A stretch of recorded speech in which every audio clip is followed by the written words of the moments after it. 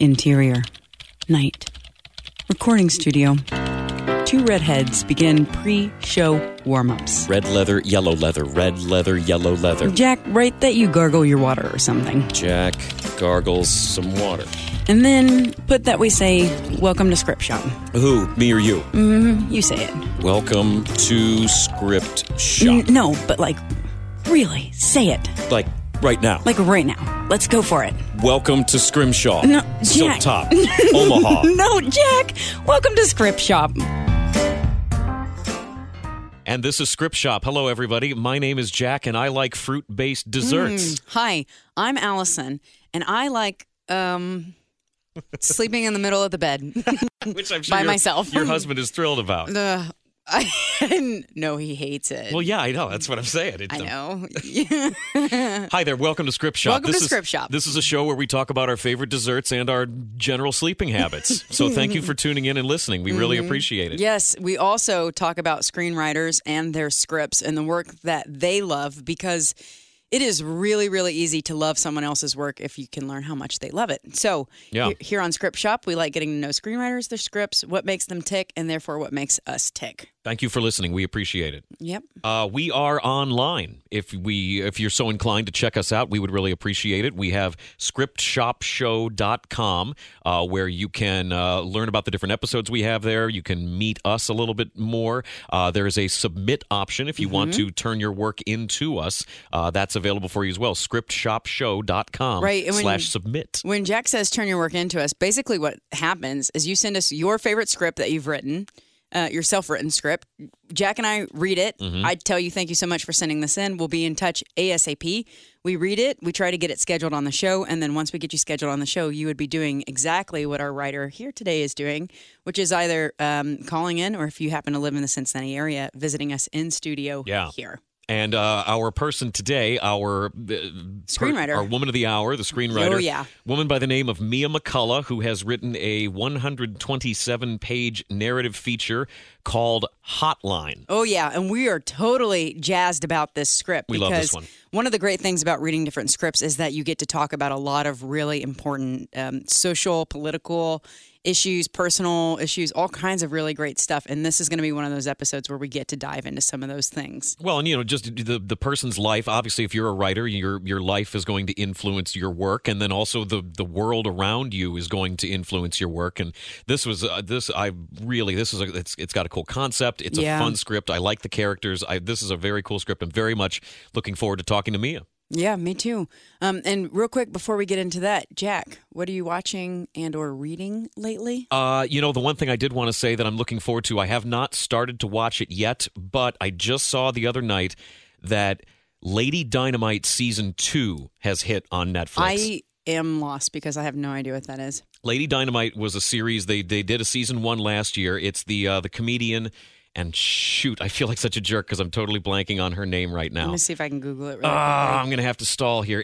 She's been a stand-up for a long time, and the show, Season 1, is very upfront about her dealing with mental illness. She's had some issues. It's extremely funny. I'm killing myself right now, the fact that I can't think of her name. Lady Dynamite. Everything online is like a mesmer. Maria Bamford. She's brilliant. She's been around for a long time. Lady Dynamite Season 1 is one of the most underrated, funny shows that I've ever seen, and I'm dying. Does she have a mental illness? Yeah, she was hospitalized for a while. Wow. And that's what Season 1 is about, is her going into this mental hospital and being very upfront about her issues with stuff. And she's brilliant and she's funny, and I'm dying to watch Season 2. Yeah. What are you watching? Well, this goes hand in hand with laying in the middle of the bed, because sometimes I'll ask Philip, my husband, to bring the TV upstairs to our room. Go on. Okay. Now I'm turning bright red. Okay, so I'm doing a lot of Mad Men reruns. Oh, I got you. Yeah, okay. Yeah. And those are so nice because Mad Men is such an incredible show. Mm-hmm. I know everybody's been talking about it for ages, but it's because it's so good. The slow burn on that show is like incredible. And it's fun getting back into it and rewatching it. Mm-hmm. Yeah. Honestly, I think this is like my third or fourth time. Score. Yeah. Nice. Yeah. That's how I am with Sopranos. Which I still haven't seen. You want to do that? We need to change that. Yeah.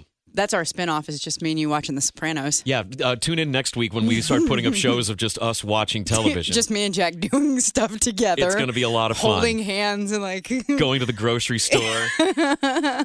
Jack, are these your undies or mine? Like doing our laundry together. I don't think there's going to be any question. Although maybe. I don't know. I don't want to presume. Oh, Are we ready to gosh. get out of this? Did we cover everything we need to cover? Thank you to iHeartMedia. Yes, for providing us with the facilities that we are currently using. Thank you, iHeartMedia Cincinnati. Yep. And follow us online. We did all that stuff. And Frank, anything you want to talk about watching and reading? No, he quickly shook his head. Did no. he shake his head? All right. No, Frank. All right, let's jump into it. Let's go to Mia. Hi, Mia, are you there? I am. Hi. Hi, Mia. Welcome to the show. Thank you very much for coming on. We're excited to talk to you. Thanks for having me. Hey, Mia, what are you reading or watching lately since we just hit this hot button topic? Let's see. I just finished watching The Night Of on HBO. Ooh. Oh, yeah. I heard that's intense, right? Yeah, it's really well done. I like that a lot. We also watched The Handmaid's Tale pretty recently, which I love. Yeah. Better Call Saul is one of my favorite series. I haven't seen that one yet. because That's it's good. just so visually beautiful as well as being well written. Yeah. Which I would say is the same for The Handmaid's Tale as well, and The Night Of. Dear White People, as far as comedies, is something that I have really enjoyed, and we're just starting Stranger Things. Ooh. There you go. As in Stranger Things season 1 or season 2? No, season 2. Okay. One of my former students actually works on Stranger Things, and so she had me tuned in like from the moment it started. That's cool. Good for you. Yeah. So Yeah. I'll be calling you for all my tips and tricks on season 3. Yeah, I don't know that Caitlin's given me anything, but it's always possible. All right. We'll see what we can do. Kind of, send a couple of lottery tickets Caitlin's way and see what comes back in return. Why wouldn't you just send her money? What are you taking a chance that she wouldn't win anything by sending her a lottery ticket? Just send her money and then she wins. I don't know. Where are you at? I am in Chicago. Chi-Town. Yeah. Did you grow up there, or have you just been there recently since being an adult? I've been here since '88, but I came out here to go to college, and I've been here ever since. Okay. And but I grew up in New York. Oh wow, okay, so you're a city gal. Yeah. Well, I was born in Manhattan, and then I was raised mostly in the burbs, about 11 miles north of the Bronx. And then I've been living. I actually live about 5 blocks outside of the city of Chicago. That Okay. sounds fun. I like Chicago a lot. It is a lovely place. I like it a lot as well. What did you go to school for? I went in as a theater major, but I got into this program that Northwestern used to have called the Creative Writing for the Media program, where you basically learn how to write for the stage, for the big screen, and for the little screen. So it was almost like a mini MFA that you could have as an undergrad. It was fantastic. And it covered the different strategies of different kinds of media like that? Yeah. That's And it cool. was a 2-year intensive program where you took a course in writing every single quarter. Yeah.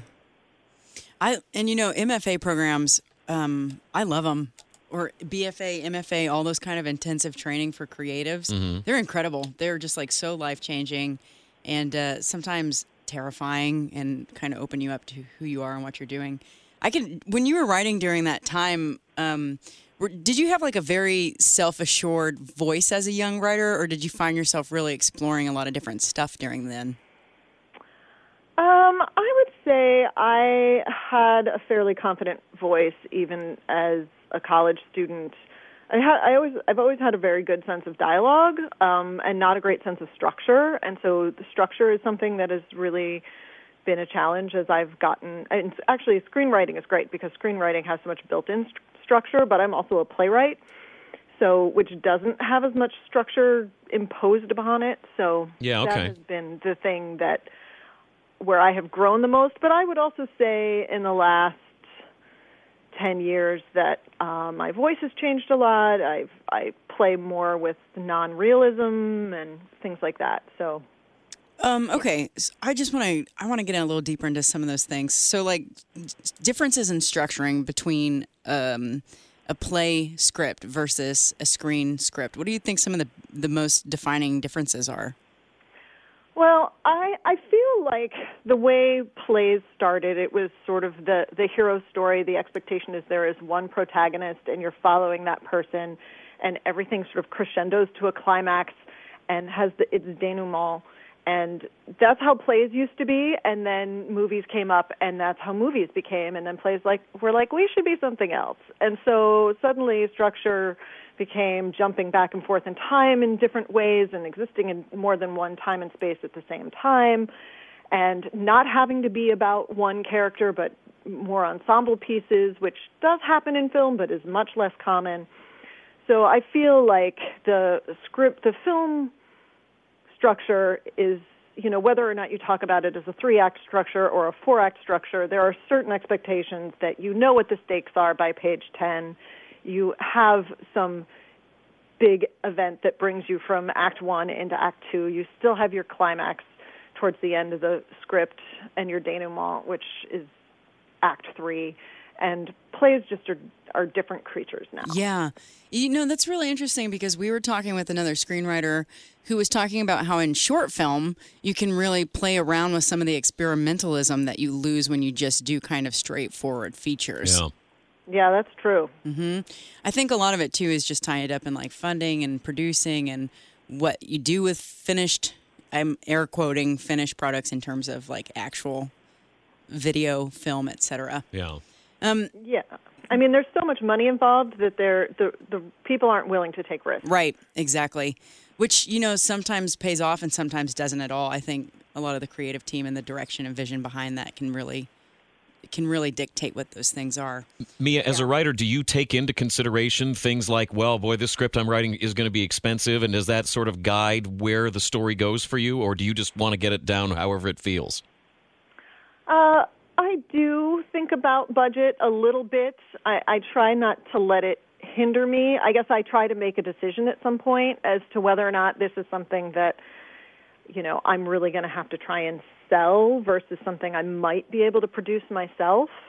With Hotline, definitely the animation that's involved was a big question for me. I had no idea how expensive that would be or how challenging it would be. And then I have a cousin who used to work at Pixar, and he's like, yeah, most people just send their stuff to China, and it's not that expensive. Oh, okay.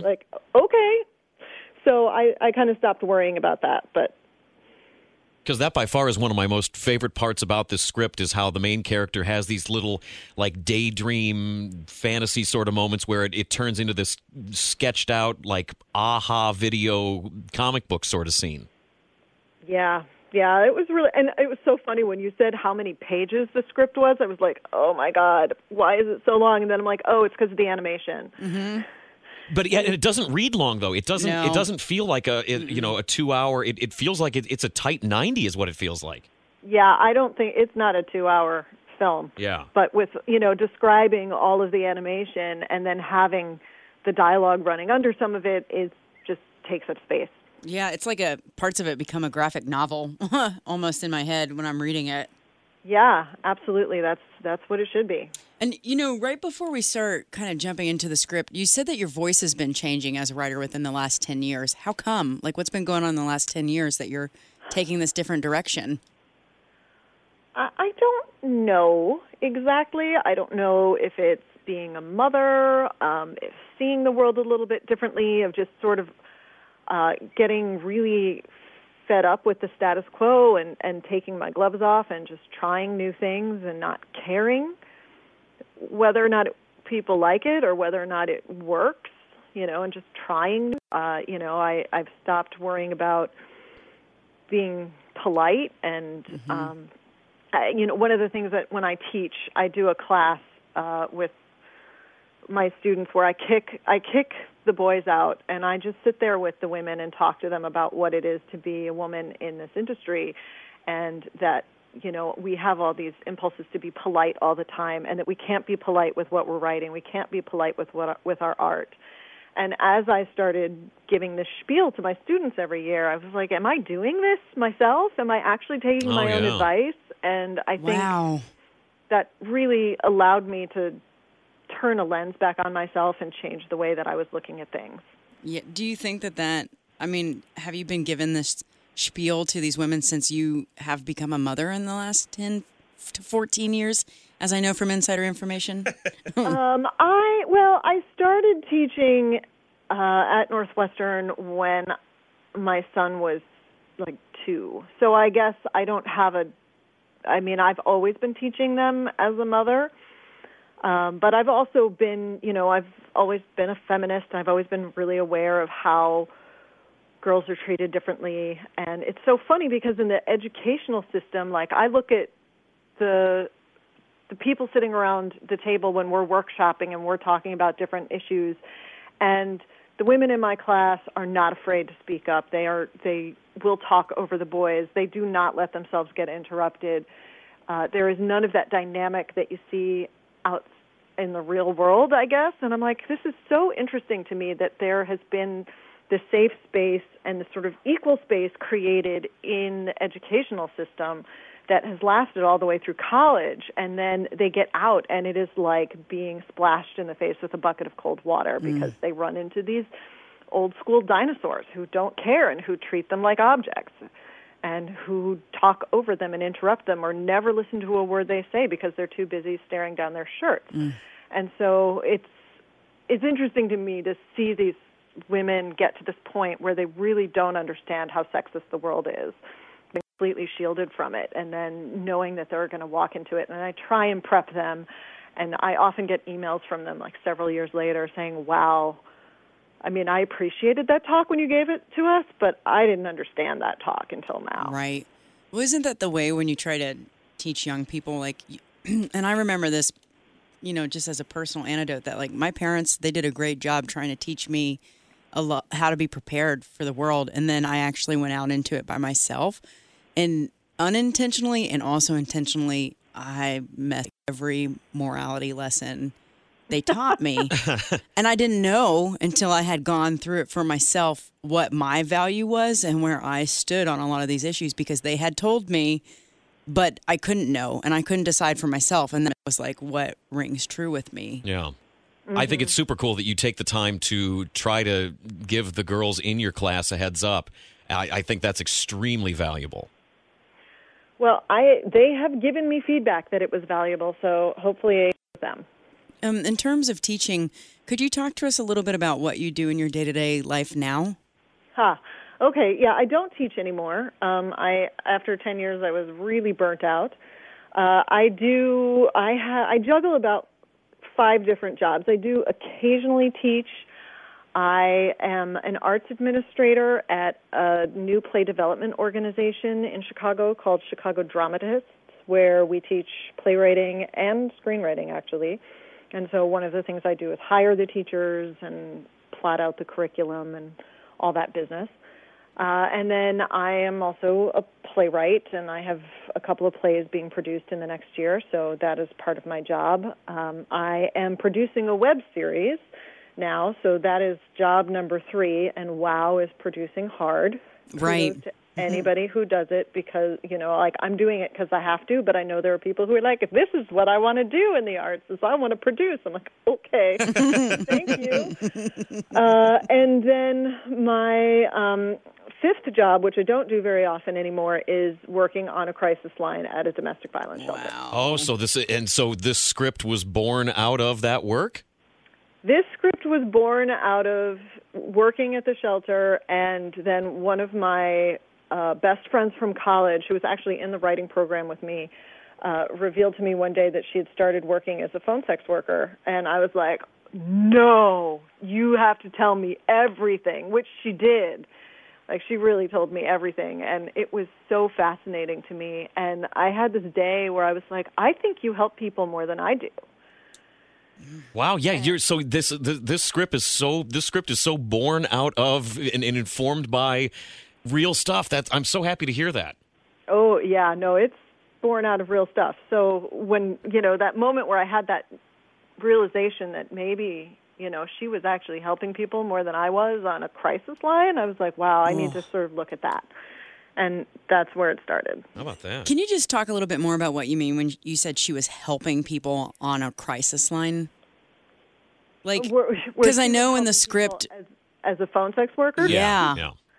Well, like for instance, there were a lot of men who called her who just did not know how to connect with women in real life. And like there was one person who was a doctor, and she was like, well, you're a doctor and you can't get a date? I don't understand this. And he's like, yeah, well, sometimes I go to bars, but I don't know how to talk to women. And she's like, well, what do you wear to the bars? And he's like, well, my clothes. She's like, you don't wear your scrubs from work? He's like, why would I do that? Those are work clothes. She's like, you go to a bar in your scrubs and look like you had a really hard day, and I guarantee some women will come over and talk to you. I'm like grinning to myself because that's ingenious. Your friend is brilliant. She is brilliant, and and that's what he did. And like their relationship, while there was phone sex involved, was so much more about her pushing him out into the world and making him go find real women. Mm-hmm. And for me, that was fascinating. That she would be like helping these people in this way, or just because there, she was, I think, in some ways saving some marriages where there was certain kinds of sex that one of the partners wasn't willing to have, and she was willing to, have it virtually over the phone, and therefore keeping them from going out and actually cheating. Right, because that's, I mean, you need, if there is something that you desire, I mean, you keep it bottled up, it's going to come out in a really weird way, in a way you don't intend for it to. This way it sort of functions as an outlet. Yes. I do want to just interject for our listeners that the script we're talking about, Hotline, we talk about it being an emergency crisis line, et cetera, but it's very sex positive. And we will be talking about sex in a lot of different ways during this show. Of course, we're talking about right now using phone sex as a conduit for some of these fantasies that may keep marriages from falling apart. And I know people can have a lot of complicated feelings about that. So if you're listening and you're having complicated feelings, just keep listening. It's good for everybody, honestly. Or call up your regular phone sex employee and you can work it out with them and have them listen to the show too. That's true. Yeah. So I feel like that's a really good segue to get into, let's talk about the log line of the script and the setting and the tone and all that stuff. Yeah, Mia, you wanna send us into this? Yeah, okay, I'll read you my log line, which I don't love, but I got it. It's a phone sex worker and a crisis line worker / comic book creator who are best friends and roommates independently break their professional codes by getting personally involved with callers and putting their friendship and their safety in jeopardy. Okay. Yeah, that definitely does it. And in your script, can we talk about like the year and the city and kind of the ages of some of your characters, et cetera? Yeah, I didn't pick a city, sort of on purpose, because I was like, I want this to get shot somewhere, and I don't want to make it get stuck somewhere where I have to shoot in New York or I have to shoot in Chicago. It could be Toronto, it could be anywhere in North America, really. The time, I feel like, is probably, I don't know, I'd have to go back and really look through. I think it could still be now. I think it still works as now. It feels very contemporary. Yeah, I think so. Yeah, I mean, I wrote it a few years ago. I was saying to Jack, I can't remember exactly, somewhere in the 2 to 5 years ago range. But it is, it feels like it's still contemporary. Mm-hmm. The reason that when we were talking before the show started and I was asking you how long ago you wrote it, one of the vibes that I sort of got off it was almost like kind of a 90s vibe. I sort of was thinking about like Singles and, a lot of those like indie personal friends sort of movies, even a little bit of a Kevin Smith vibe from the comic book stuff. Chasing Amy. Yeah, very Chasing Amy, yeah. And I mean all this is a compliment because I thought it really, that a lot of the script worked for me because of that tone. Yeah, I do think, because I wonder if it's because that's when I was in my 20s, and I feel like these characters are in their late 20s, maybe early 30s pushing it, but probably more like late 20s. Yeah. And certainly, when people are like, well, what film is it like? I'm like, oh, that's hard. But Chasing Amy is the closest one that I came to. Yeah, I'm with you on that. Such a male perspective, and this one is not. Right, that's true. Okay, well, you want to read a little bit I of this? really do. Yeah, I do too. So we have a selection from the script, and Mia, I'll let you help me intro this a little bit. But the piece that we're going to be reading is that Karina, one of our characters who is a phone sex worker, she is out on a date with a guy named Harry that she met, I guess, through the internet, talks to on the phone. She's encouraging Harry to get out into the world, and these two characters find themselves in the back of Harry's car. Would you like to add anything to that, Mia? Yeah, I would say that this is a character that she has developed a crush on, and that her roommate, Sasha, who is the crisis line phone worker, is not excited about. Yeah, she's actively against the idea that Karina is going to meet this guy who's, she's told her, is a very socially awkward, cut off, underdeveloped, however you want to say it. He's a little bit of a weirdo, right? Well, yeah, and even then, I don't know that Sasha believes. She's like, well, that's what he says he is. Right. He could be anybody. Right. He could be a serial killer. And so Sasha is very protective of Karina and is not happy that she has taken this step away from the phone and into in-person. Right. And interaction. Sasha is sitting in a bar with their friend Daisy, because Karina is smart enough to kind of bring, I guess, just people along in this meeting. And so in the scene as well, we are in the car, but there's a couple of text messages that go back and forth, et cetera. Right. Yeah. So Jack is going to be reading the part of Harry. I will be reading Karina, and Frank is here today to read all of our action headings. If you want to say hi, Frank. Hi.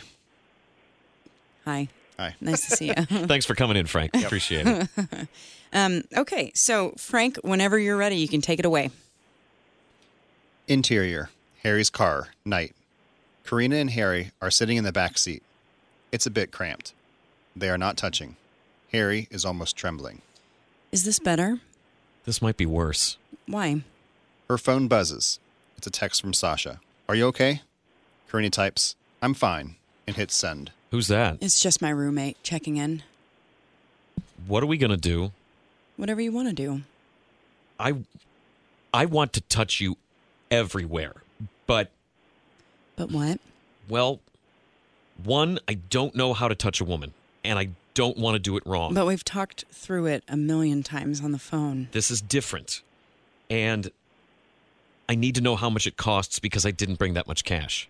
This completely knocks the wind out of Karina. Am I not supposed to ask how much it costs? I told you I was doing this because I wanted to. But we never talked about touching, about physical contact. You just said meet for a drink. Do you want me to get out of the car? No. Can you compute in your brain that I want you to touch me, but I don't want your money? Harry takes a good look at her.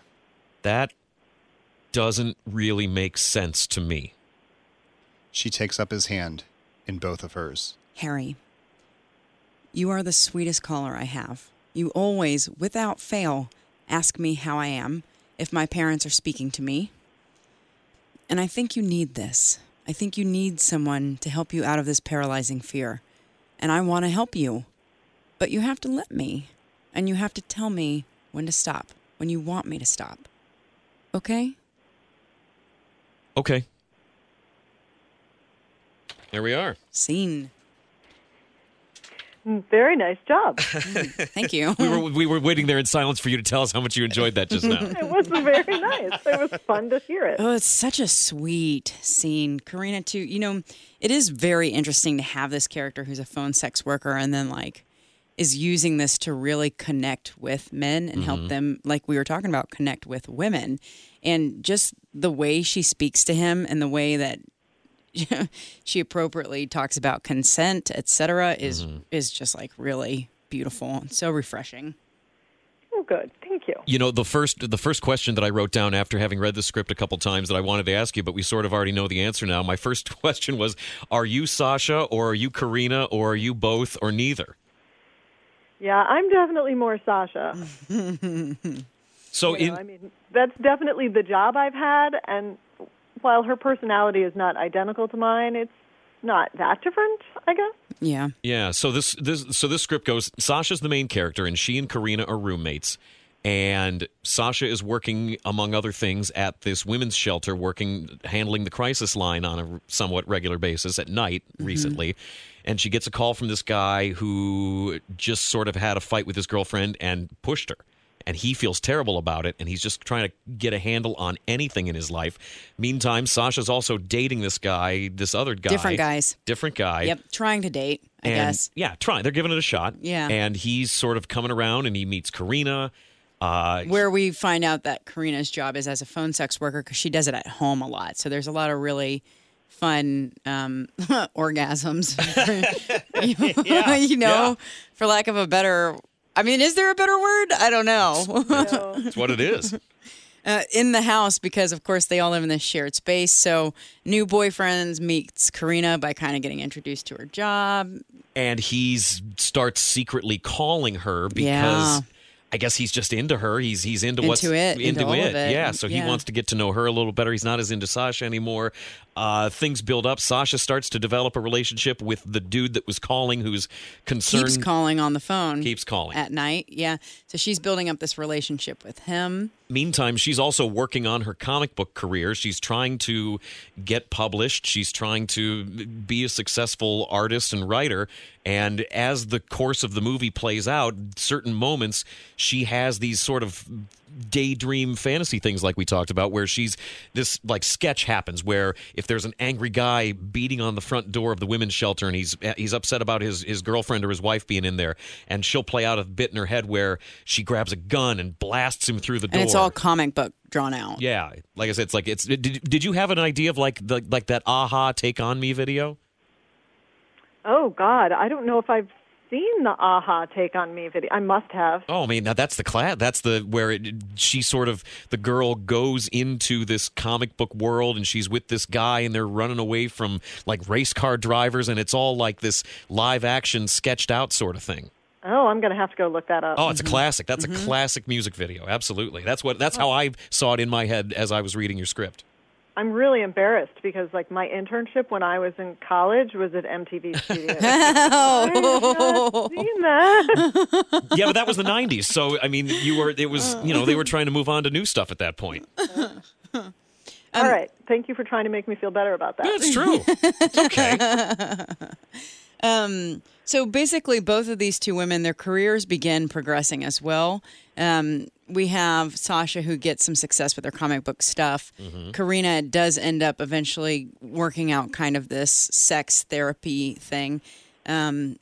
We have a big event that occurs between them all. And there's a thing with Daisy. Daisy is an intern at the women's shelter who is younger and a little more troubled, and a lot of Daisy's bad choices end up culminating in a bad evening for the Harry character that we had before. Yeah, Harry has a rough go of it in the script, but he's got a great ending. Right. So, and I want to know too, because we talked about you basically working at a women's shelter or running a crisis hotline, and how long did you do that for, and what was it like for you? Well, I have done it on and off since 1999. I did it really steadily from 99 till my son was born in 2003. And then it's been sort of spotty on and off since then. It was it's funny because my web series that I'm working on is also it basically takes place in a domestic violence shelter. Wow. And so one of the things about writing this script and writing those scripts is, like, I don't want to betray anybody's confidentiality by telling stories of real people that I've seen. Yeah. Fair enough. A lot of it is coming up with new things that did not happen to me and that I haven't seen, or culminations of, like taking little bits of different women who have passed through or different women who have worked at the shelter and turning them into separate characters. And so it's been an interesting challenge to not copy my experience and be protective of the people who have come through. Well, not to mention also, so you talked about how you were teaching for a while and you kind of got burned out on that, but this sort of job, which I can't even begin to imagine the stuff that you've seen people dealing with in their lives, there's got to be some kind of burnout factor on that too. There is a huge burnout factor, but I don't work often enough to trigger it now. Okay. Certainly back in the late 90s, early 2000s, there was a point in time where I was working a lot of hours. My boss, at one point, her husband died, and so I was doing 40 hours a week. And I was like, wow, this is not a sustainable model. Mm-hmm. And one of my friends is a counselor at the shelter, and she's been there longer than 99. She'd been working there a few years before then, and I don't know how she does it. Yeah. Because the burnout is hard. It's I guess you have to compartmentalize. It is a job that you can leave at work. You can figure out how to leave it at work. It's hard some days, but I will say when I was pregnant, it was harder just because of the hormones and the emotions. And there was one day where one of my bosses looked at me after a rough call, and she's like, you have to go home. You're done. You're not working on the line anymore.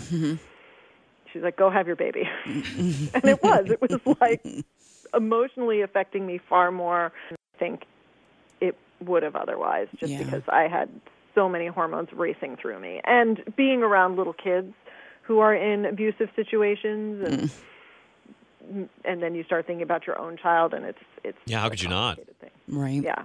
Do you know, one of the things that's so interesting about that, too, is that when I was reading the script, Sasha, of course, drawing and art, and it seems as a way for her to process a lot of what she's dealing with on a day-to-day basis, kind of this art therapy outlet that she has as she's working at this crisis center. Yeah, it's definitely, it's sort of how her anxiety becomes solid.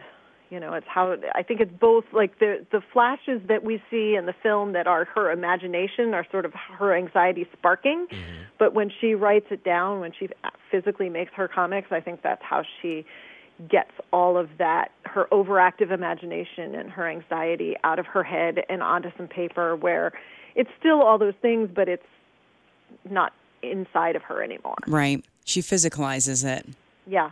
And she, too, because, you know, she answers the crisis line, and a lot of the times what we start seeing when she starts talking to this man on the phone is that she tries to visualize their faces as well.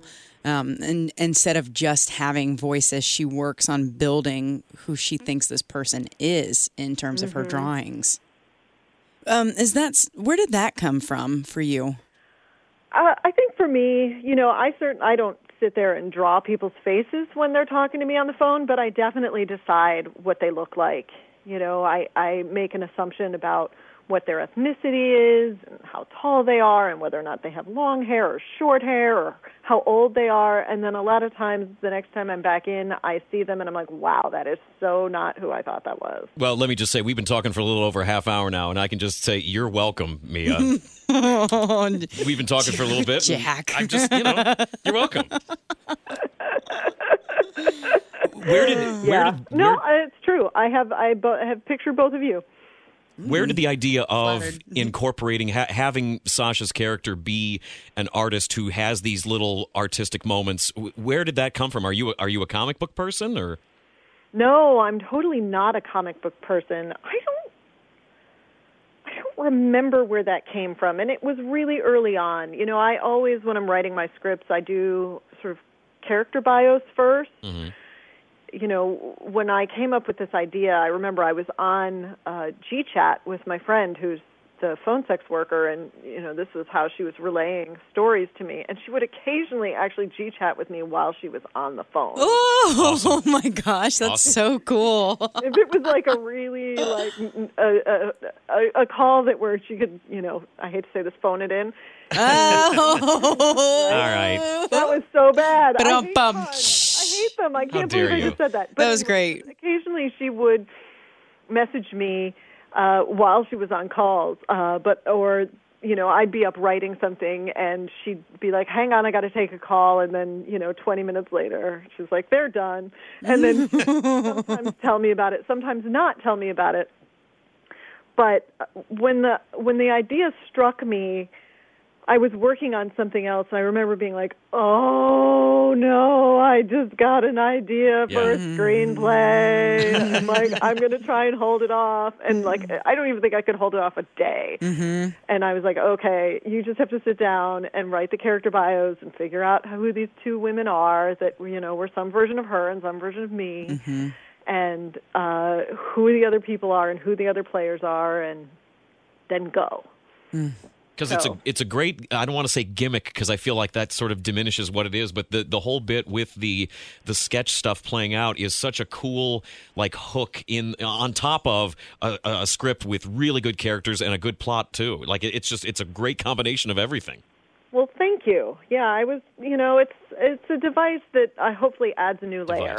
Yeah, device. Device is a good word for it. That's the college 101 word there. It's better than gimmick, that's for sure. Yeah. You know, I want to talk a little bit about antagonist in this script because, you know, we're dealing with a crisis center as well, but we ultimately end up kind of having an accidental antagonist, and I just want to know what you think about an antagonist in this script and what you see it as. Who do you see as the accidental antagonist? Man, I mean, just being super, super literal in terms of events that play out on the page, it's Daisy. Right. But, you know, ultimately, the antagonist throughout the whole thing is like sexual repression, really. Yeah, for sure. You know, Daisy is... She is a complicated young woman, and I had I had some guilt. I'm like, is this a trope? Is the crazy lesbian a trope? The unstable girl? I don't know, but I hope that I humanize her in a good way because I needed somebody to be causing trouble, right, and bringing the conflict about, but I didn't want to create a person that we hated, right? You know, like a through and through bad person. Which is funny because in some ways it's a screenplay about a comic strip, you know, or about comics which have villains, which have very, very clear antagonists, and you know, I think that this is one of the things that Sasha struggles with. Another piece of her is that her father has been in prison for most of her life for killing someone, right, for killing his partner. And, you know, she, in some ways, works on these comic strips because things are very black and white for her with her father. Yeah. And part of her journey in this script is finding the nuance that allows her to reconnect with him, even on a very minimal level. Well, and she has to find nuance with the budding relationship that she has with this Todd guy who called her in the middle of the night when she was working, and he's talking about how he hit his girlfriend, and she keeps sort of seeing him in different situations where they're exes, they're breaking up, and he's upset, and they have some angry phone calls, and he's throwing stuff, and she... As things progress, she realizes that he's not necessarily an abusive dude, but and in fact, I think they point out that it was self-defense, really, right? Yeah, but I mean, she doesn't know that, right? Not till the very end. Time, and she certainly, you know, she feels really compelled by him and compelled by his vulnerability over the phone, and she gets drawn into him in really not the most healthy way. I mean, she stalks him, right? Yeah. You know, and for me, I wanted to write a story where even our protagonists behave badly. Right. You know, where we're seeing people, where everybody does things that are on face value not morally correct or cool. I think it makes them human. Yeah, you know, but hopefully we like them enough that we still go on the ride with them. Yeah. Well, I think too, you know, in current times and also in, I'm going to just assume past times, sexuality and the way that people interact with each other can get very gray and very vague. And a lot of it has to do with people not totally being educated really on kind of the sexual rights that a person has. So what I see happening throughout the script is that you have these three women, Sasha, Daisy, and Karina, who have very distinct sexual perspectives, but then all of the characters in the script, they trip through like 2 to 3 gray areas of sexuality, and these things run into each other. They can crystallize in some things and then kind of fade out into something different. And the script is so powerful because you explore these things, whereas they're not explored. They're not fleshed out a lot of times. They remain vague general ideas for a lot of people. You know, the thing that was really interesting to me, I had a staged reading of this script. Well, it wasn't staged. It was a reading. It was music stands and actors on stage reading the script for an audience a couple of years ago. And the conversation that happened afterwards really surprised me because several people said that the script made them question their own judgment about sexuality. Wow. Like they really thought about how they judge other people for what they do. Yeah. I mean, that's high praise. Well, and that wasn't like my goal. You know, in some ways I was like, I want to write a fun romp that has some serious undertones, but I want, you know, because in a lot of ways the script, while it has dramatic points to it, there's a lot of comedy in there. It's got the animation going on, so it's sort of in this weird genre place. But I definitely, you know, I was like, I wanted it to be this sort of fun, sex-positive script. Right. And that people would, you know, you could go on a date to this movie, you could come out, you could feel sexy, you could feel like you laughed, but that people were questioning their perspective, their own perspective, and how they judged other people for what they did sexually was really interesting to me. Mm-hmm. And it was definitely not what I was trying to do necessarily, so it was interesting that it's what I ended up doing. But yeah, that's a great happy accident result when people start like getting serious issues, and it's art. It touches them. It makes them think about stuff in a way that they hadn't before. Well, and honestly, I think it all just comes down to writing truthful characters that are complicated and that people want to like, and therefore have to say, gosh, I have judgments about people who would do phone sex, but I really like that character, so maybe I need to think about what that is. Yeah. Mm-hmm. And, you know, so I think, you know, character is definitely my strong suit. That's where I start. That's where I build off from. I make complicated people. And, you know, so I think that is what taps into that and makes people question and think, is because they do get attached to those human beings. Mm-hmm. You know, we talk about Sasha being a bit of you. I'm assuming Karina is a bit of your friend who is also or was also a phone sex worker. But, you know, coming back to Daisy, how did that character make her way into your script? You know, she felt like a little bit of a mishmash of a former student who came out to me while I was teaching her in class, and a girl I was mentoring who like does burlesque and does it, like, and is a lesbian, and you know, so these young women who like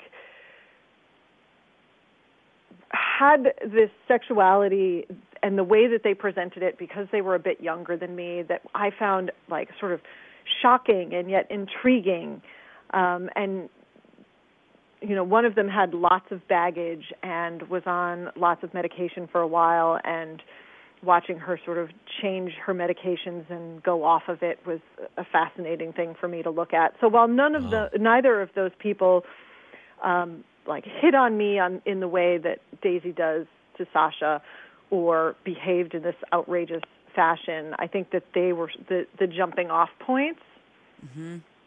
And certainly I have seen, you know, my share of either unstable students or unstable interns in various places that, you know, you're trying to help but you don't know how to help because you only see them once a week, and who go off the deep end on you and you don't know what to do. Right. Is there good money in being a phone sex worker? Did your friend do okay money-wise? She doesn't do it anymore. Yeah, she did okay. You know, I think it's very dependent on how often because it's very much up to you how often you get online. Okay, yeah. And when you do it enough, you can raise your prices and things like that. So if you become in demand, you can raise your prices and make more money. It doesn't seem like a bad way to make money. It certainly worked for her for a while. She had to work from home, so yeah. Mm-hmm. You were talking about some character stuff and how you really enjoy, I think you said that one of your strengths as a writer comes from your character stuff. One of the things I noticed was the use of montages in this script really isn't for time passing as much as it is to show character stuff, when just different interactions between some characters and you're just sort of showing brief little scenes and then moving into the next one. It isn't about time passage as much as it is about relationship-y character stuff. Yeah, it's about like progression of relationships, for sure. Yeah, not of time. I thought that was really cool. Do you do that in your other scripts as well? I mean, I don't know. I feel like I'm using it for time passing, and maybe I'm just not. Maybe Jack has pointed out something that I didn't actually see. Well, in terms of building a relationship with somebody, you could only do that through the passing of time and spending time together. There we go. That's sweet. Yeah, so in my head, it's probably passage of time, but that's not how I'm writing it. Mm-hmm. It feels like the soundtrack for this movie, it would be really key in setting mood. Have you thought about at all soundtrack-wise for this? I haven't really, although I do I imagine that a lot of girl punk. Yes. Okay. Would be in there. Get some Slater-Kinney in there. As I'm in post-production for our second episode of The Haven, that music is the thing that I have the hardest time communicating, like what I want. Like I know it when I hear it, but I can't tell you what it needs to be. Mm-hmm. Yeah. Which is really, really frustrating for the poor sound people, the composer and, the people helping me find music. I'm bad at articulating that. So at some point I need to find somebody who's really good at it to work with me.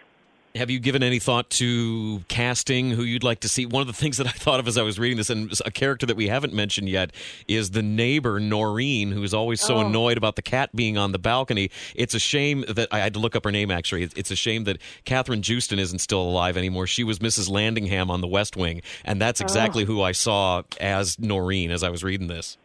Yeah, I guess with this one, I have not said it. I didn't do a fantasy.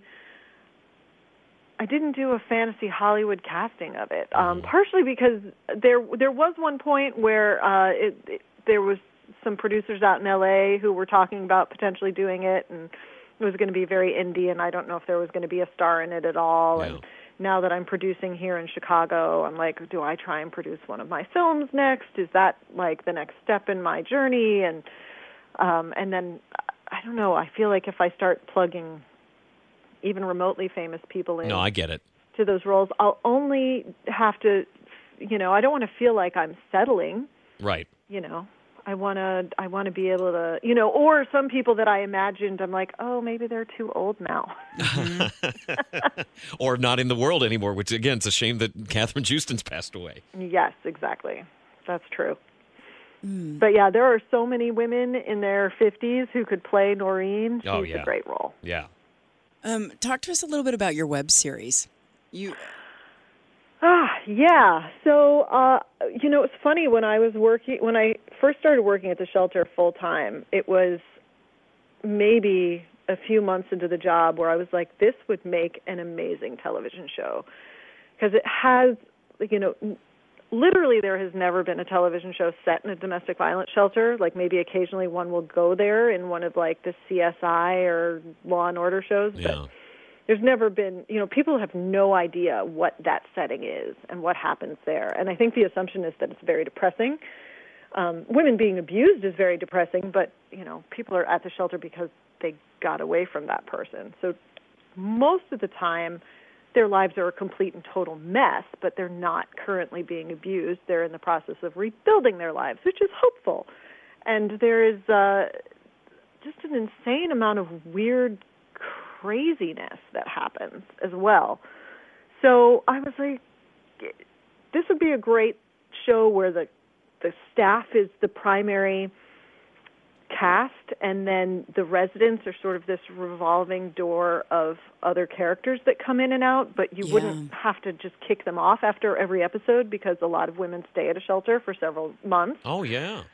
And so, you'd get to have some more developed story arcs with those people.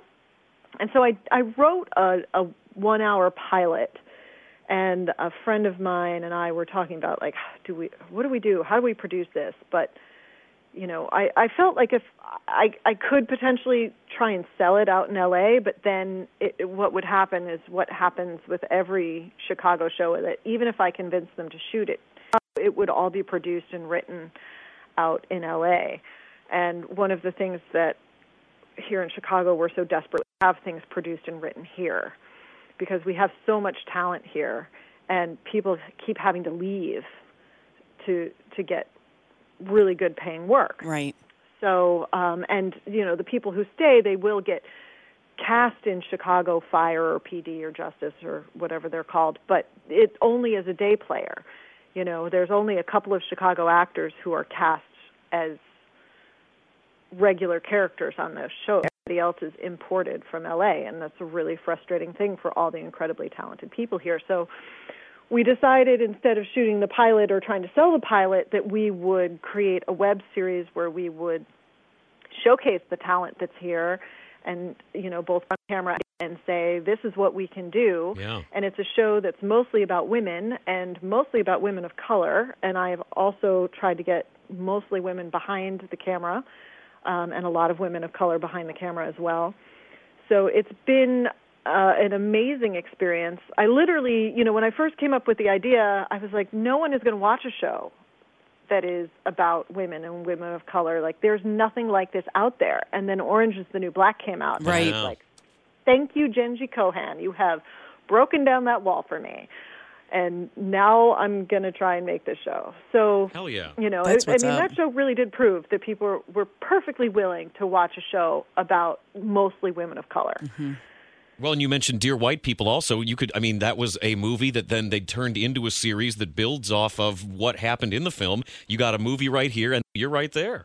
Yeah, it's very similar. I think tonally, The Haven, it doesn't have quite the sex positive thing going on that Hotline does. It definitely focuses more around domestic violence and the different facets of it, because I think that in people's heads, it's always a man. And it's always a man hitting his female partner.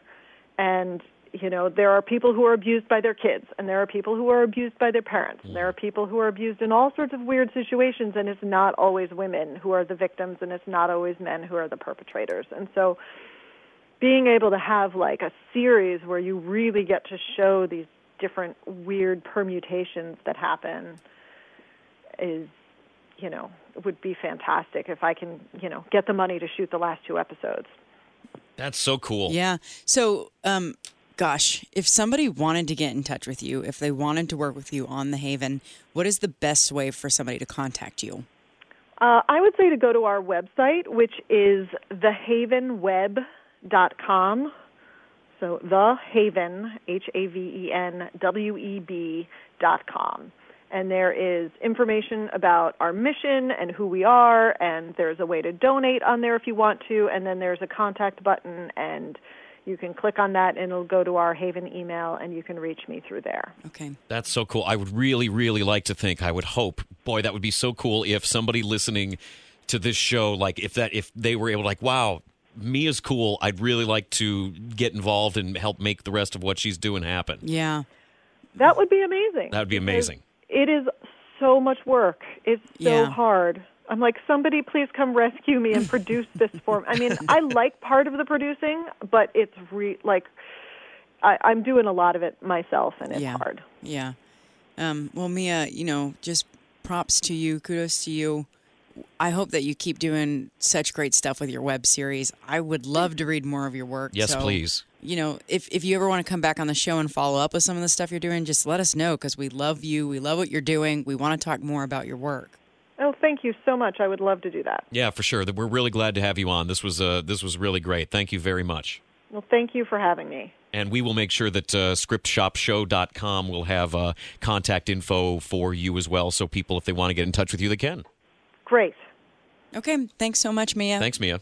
All right. You guys have a good night. Thank you. You too. Well, you know what's cool is when you're excited about talking to somebody and then you have them on and then it doesn't disappoint. That was such a fast interview. That time flew. These are the kinds of things that this and all other episodes, you guys, but honestly, look at the cool ass shit we're doing here. Mia was cool. This is incredible. Yeah, agreed. Now that we're done talking about ourselves and how great the things we are is doing, writers, we love your work. We love the things that are important to you.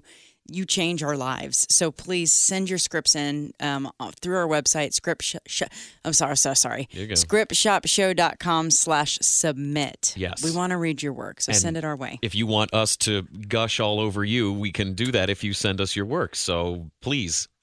We would like to keep doing that.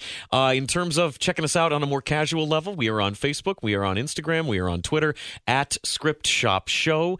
On Twitter, I am at Script Shop Jack. I'm your bestie Westie. And you can follow us. We're funny-ish. I'm funny. I pick on Jack a lot on Twitter. There's a really great picture of me that I texted you that I instantly regretted texting you because then it got posted. Straight up there. Because we also have the Script Shop Show Twitter, but then our own personal one. So there's this fun menage a trois of Twitter going on. What? Get online, check us out. We'd love to be friends with you and have you be friends with us. And please, iTunes, rate, subscribe, leave us a comment, all that stuff. We're on Google Play. We're on Stitcher, SoundCloud, Google Play, Stitcher, SoundCloud, iTunes, and our website currently. Yeah. Frank, anything else? Oh, Frank, your mic's been on this entire time. All that I had all this power this whole time and I didn't use it. You were quiet as a church mouse, man. There's a bunch of other little, I'll call them small players that pick up what iTunes and so forth release. So awesome. Who knows? If you can't get a hold of us and you want to listen, get a hold of us through email and we'll figure it out for you. Yeah, we'll make it happen. Yeah. So until next week, thanks, friends, guys. That's a wrap. Script Shop was created by Allison West. Hosted by Allison West and Jack Crumley. Produced by Frank Steele. Thanks to iHeartMedia Cincinnati for use of their studio. Intro music, Retro Soul by bensound.com. Outro music by purple-planet.com. Special thanks to all our guests. Thanks for listening. Thanks for